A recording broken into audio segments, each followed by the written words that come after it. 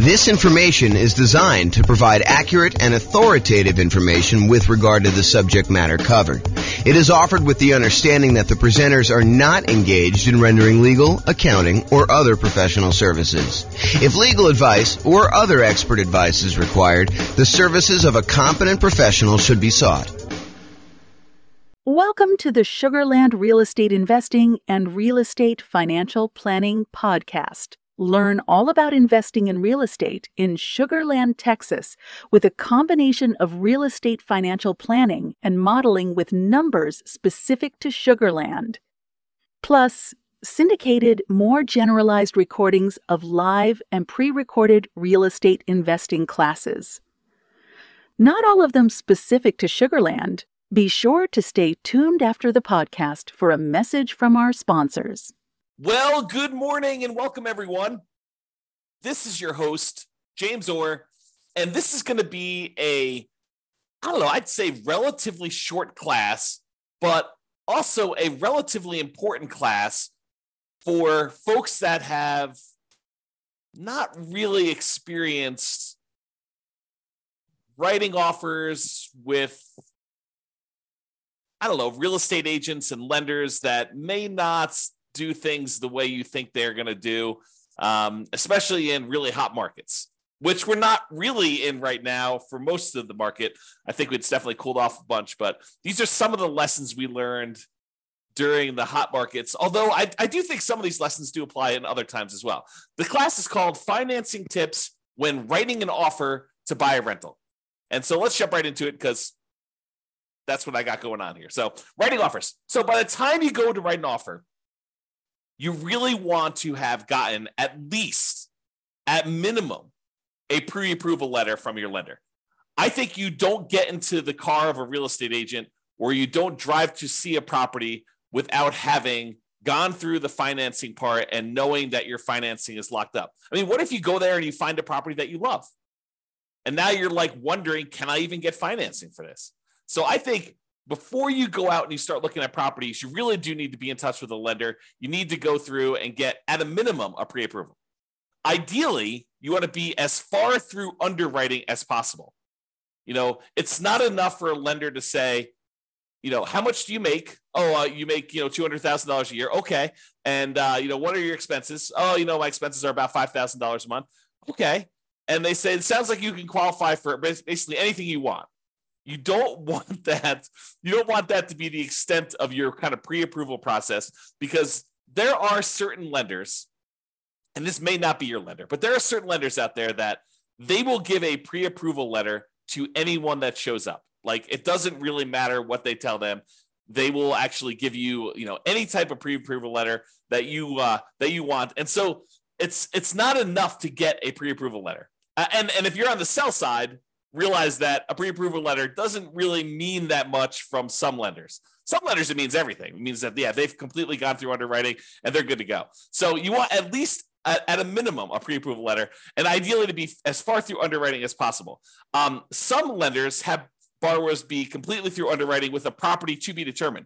They will fully underwrite the borrower and the kind of loan and make sure that the lender is good to go. And then the only thing you're waiting on in order to have the kind of like full loan application complete is an actual address of a property that you want to buy. This, at least in theory, makes for stronger offers. And I think in a really, really hot market, this could make the difference when you're looking at, 6 offers on a particular property and one person has been completely through underwriting. They're just waiting for the property. And the other 5 are all very, very similar in price and terms, and they have not. I think that can set you apart. It may not be what wins you the offer in a lot of cases, but I think it can be that one little thing that moves you over the edge in a lot of cases. Okay. So by the time you go look to write an offer on a property, you'll want to have gotten a pre-approval letter that you can include with an offer. And I think you should get your pre-approval letter with your maximum, even if you'd prefer to be lower. Even if you tell me, look, James, I am not going to be spending more than $500,000 to buy a rental property, but I qualify up to $800,000.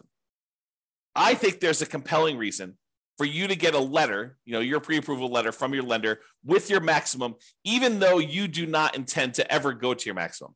Why? Because sometimes things change.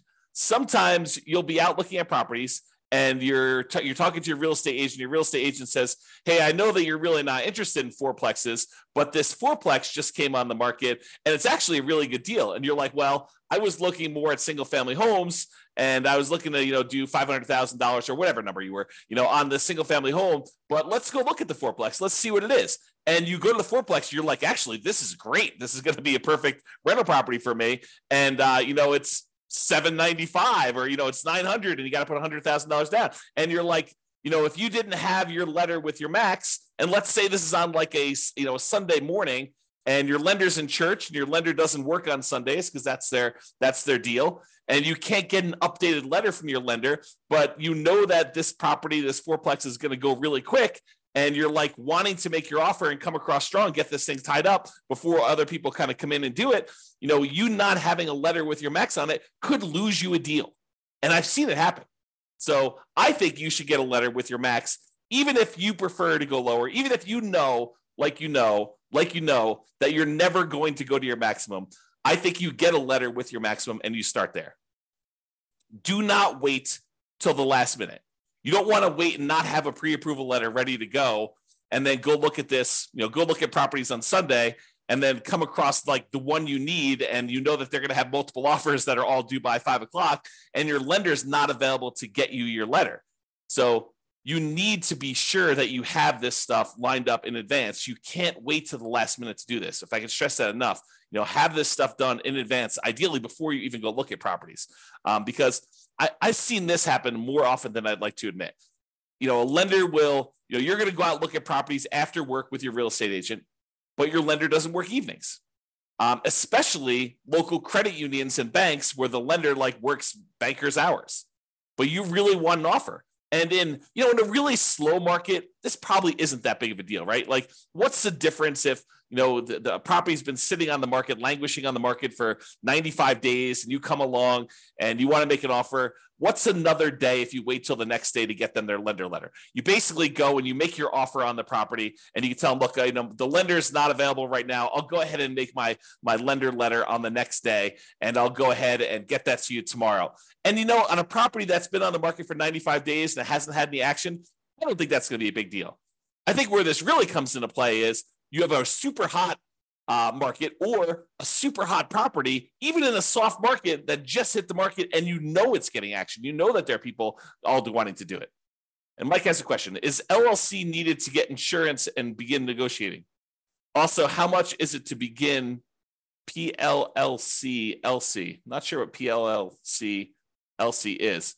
And so the question is an LLC needed to get insurance and begin negotiating? Well, in order for an LLC to buy a property, if you're buying in the name of an LLC, which we don't usually do if you're getting financing on the property, unless you're going to go get a portfolio loan. But if you're going to go make an offer in the name of an LLC, you need the LLC to exist in order to buy the property directly in the LLC. What some people will choose to do is they will choose to write the offer in their name, and then they'll try to do like and/or signs on their contract, and then try to transfer the contract to the LLC after they set it up. Now, this is intended to be that sort of discussion. However, I will tell you that sophisticated sellers and sophisticated real estate agents that are representing their sellers sometimes will balk at the idea of an and/or signs on a contract. Even if you have a reasonable story, they will say, look, I want to know who we're selling the property to. I don't want you to be able to assign it to someone else. The reason we're accepting your offer, especially if you've got multiple offers coming in, you have 6 offers on the table and you're trying to decide which one to go with. Part of what you're doing is you're trying to evaluate the particular buyer. And the buyer comes in and says, and/or signs. You're like, well, how do I know it's going to be you that's trying to close on this property? And so even if you have and/or signs on it and you're going to try to assign the property to an LLC while you're under contract, I don't think that's as good of a deal. Now, in a lot of cases, if you're going to buy properties, I think not every investor, but a lot of investors, they're going to buy properties and they're going to get loans in their own names. And they're going to probably need to buy that property in their name. Then if they choose to, with the advice of an attorney, go ahead and, deed the property from their own personal name into an LLC for asset protection purposes, you want to discuss the pros and cons of that with your attorney and find out if you're willing to take on the risk of the loan possibly being called due, because, moving a property from your own personal name into an LLC does violate the due on sale clause, a due on transfer clause, which, you'll want to just discuss those pros and cons with your attorney and see if that's worthwhile for you for your asset protection reasons. You can get a portfolio loan in the name of an LLC and buy it that way. That way, the LLC is actually the one buying the property, and you are signing for the loan to kind of guarantee it in most cases, with those portfolio loans. But I'm not sure if that answers your question, Mike. Is an LLC needed to get insurance and begin negotiating? Yeah, I think you need to have the LLC exist in order to get insurance too. And to begin negotiating, if you're having the LLC be the one that purchases it, it helps to have the LLC done. So maybe having an LLC done in advance makes sense to you. But if you're trying to buy in your own name, I don't think you need the LLC at that point. You can go talk to your attorney and get advice from your attorney as to the legality and asset protection reasons for doing that. But that's kind of my thing. And I don't know what PLLC is or LC is. So if you want to tell me what that is, you can share with me. Okay, so we talked about writing offers there. So let's talk about the pre-approval letter. Important. Should be done before looking at properties. Get a pre-approval letter from the lender and have them send it to your agent. So you can get a copy, but I would also have a copy sent to the agent. When you do make an offer, you will likely, will usually ask the lender to adjust it to the exact offer price. Now, let's talk about pros and cons of that. Because I just said to you, get a letter with your maximum on it. But then I just told you, usually we want the lender to adjust it to be the exact offer price. And so we usually, when we're about to make an offer, your real estate agent should reach out to your lender and say, hey, look, we're about to write an offer on this property. Is Mike good to go for getting his loan? And the lender says, yeah, he's good to go. He says, hey, we're thinking about making an offer for, whatever it is, $450. And I know he's qualified up to $700. Yes, at $450 is fine. I'll go ahead and send you an updated letter with $450 on it so that you could do that. Why do we want to have the exact offer price on a pre-approval, pre-qualification letter instead of that $800,000 that you're qualified for as the max? I think the reason for putting an exact price on there is that you don't want to give up some of your negotiating room. You don't want them to know that you could qualify for more, especially if you're coming in light. You don't want them to know that, hey, look, he could qualify for $800. Why is he coming in $25,000 light on this property? You don't want to do that. You don't want to tip your hand and show them how strong you are. On the other hand, you want to show them that you're strong enough to get the deal done, and it's not going to be an issue for you. So the kind of like the argument to put your max on there is to show them that, hey, you're a super qualified buyer, and this isn't going to be an issue. You're not going to have a problem qualifying for a $400,000 loan because you're qualified up to $800,000. But I like to use the exact price in most cases because I don't want to give up some of our negotiating room on the upside. Okay, so that's what you do. In some rare cases, if it's a lender that the real estate agent has worked with in the past a lot, some of the lenders will say, hey, look, this person is qualified up to $800,000. If you're going to make offers with them and I'm not available, you have my permission to edit the Microsoft Word document that has their number as long as you don't exceed $800,000 on this. So, some lenders will say to the agent, and some agents will be willing to do this because there's probably some liability there for the real estate agent to do this. But some of them will kind of like say, look, we work together. I know that you're not going to go above the 700. And they'll say, yeah, you can go ahead and adjust it as long as you don't exceed 700 on this particular buyer. And they'll allow them to just make the adjustment on the letter. It's probably some liability there. May even get in trouble for doing that. But some lenders have told, at least me in the past, that you can do that. But I always get the lender to do it if I can. So that's been what we do there. Sometimes they'll give you a letter with 800 and you ask them, can you lower it to that? And they'll say, yeah. And then you just go adjust the document, you lower it down. I don't know. Maybe you get in trouble for doing that. Not sure. And then usually when you make your offer, you're going to include the offer via something like DocuSign or whatever you use in your particular marketplace. And typically what I like to do is on the very first page of the offer packet, you want to send over that pre-approval letter so that it is front and center and shows you that you're dealing with someone who's qualified and understands the importance of being qualified when you make your offer. You want to start with your best foot forward. And I think putting that pre-approval letter there makes the difference. Okay. So short class, in conclusion, there are some financing related things you should do before going to look at properties. Number one, get qualified with a lender. And number two, get that pre-approval letter so that you have it with you and you can submit it. You don't want to wait to the last minute and find yourself with the property that you want in a tight time situation where you cannot get a hold of your lender because they're on a plane, they're at their kid's soccer game, who knows what, and you're trying to move fast and hit a deadline for some reason.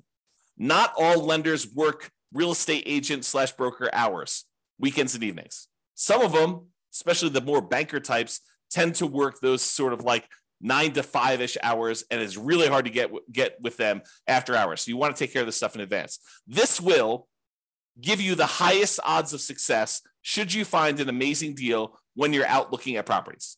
That's it. Okay? So that's it. Mike, did you have any other questions? Because you're the only one on live. Otherwise, we're going to end the call right now. Very short class today. I'll give you a couple seconds. Going once. Nope. So Mike says, thanks, you answered it. Didn't know about the portfolio loans. Yeah, so to address that, you can get a portfolio loan in the name of an LLC. Most of the time when you're buying with traditional conventional financing, FHA financing, VA financing, USDA financing, all of those, you're not going to be able to buy in the name of an LLC. You'll need to buy in your own personal name for that. You'll need to personally guarantee it.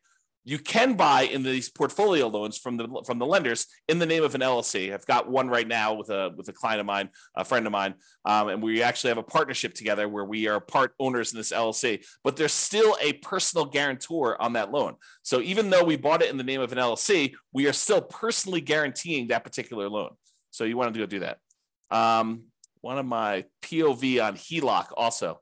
Yeah, I'm not sure what the reference is for that, but point of view on HELOCs. Yeah, I mean, HELOCs are just a tool. It's like another type of financing for accessing equity, especially in a market where, the prices have gone up a lot and you have a really good underlying first mortgage on the property. Sometimes we don't want to do a refinance on that mortgage because the mortgage is so amazing. It's a 3% mortgage on a property and now interest rates are at 7%. So you'd rather not tap and do a rate and term refi or a cash out refi on that really amazing first mortgage on that. You could go and access some of your equity via a home equity line of credit. Although I've heard that they're harder to get now.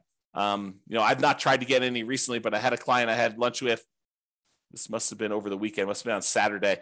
And he was telling me he was able to get a home equity line of credit, but it was much more difficult to do. So not a lot of people offering them, and the terms of them were not the most amazing ones. So hopefully that helps you. Yeah, getting into flipping houses, so this information is very useful. Yeah, if you're going to go and buy a house and flip it, and you're going to get a hard money loan, I think most hard money lenders would allow you to buy an LLC as well. So that's going to be also different than what I've been talking about. Most of the time, if you're going to get any of these traditional, USDA, VA, FHA, conventional financing, those are going to be buying in your own name. You could buy in an LLC if you're going to do flipping. And if you're going to do flipping, I'm not an attorney. I'm not giving you legal advice. But if I were you, I would form LLCs for the flips. Right? If you're going to go do that, might not be the worst thing in the world for you to have these flips in LLCs and, talk to your attorney about structuring that, but I don't think that's unreasonable. All right. Hopefully that helps you. This has been James Orr. Have a great day, everybody. Bye-bye for now. With home prices up, mortgage interest rates up, and rents up, but not quite enough to counteract the higher prices and interest rates. Cash flow on rental properties in Sugar Land is harder than ever. Book a call with the Real Estate Financial Planner to apply our proprietary 88 strategies to improve cash flow on your rentals.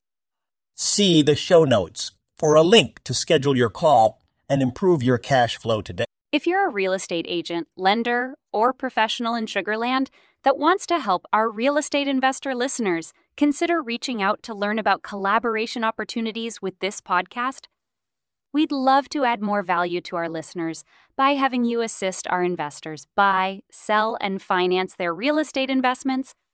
See the show notes to schedule a call to discuss collaboration opportunities.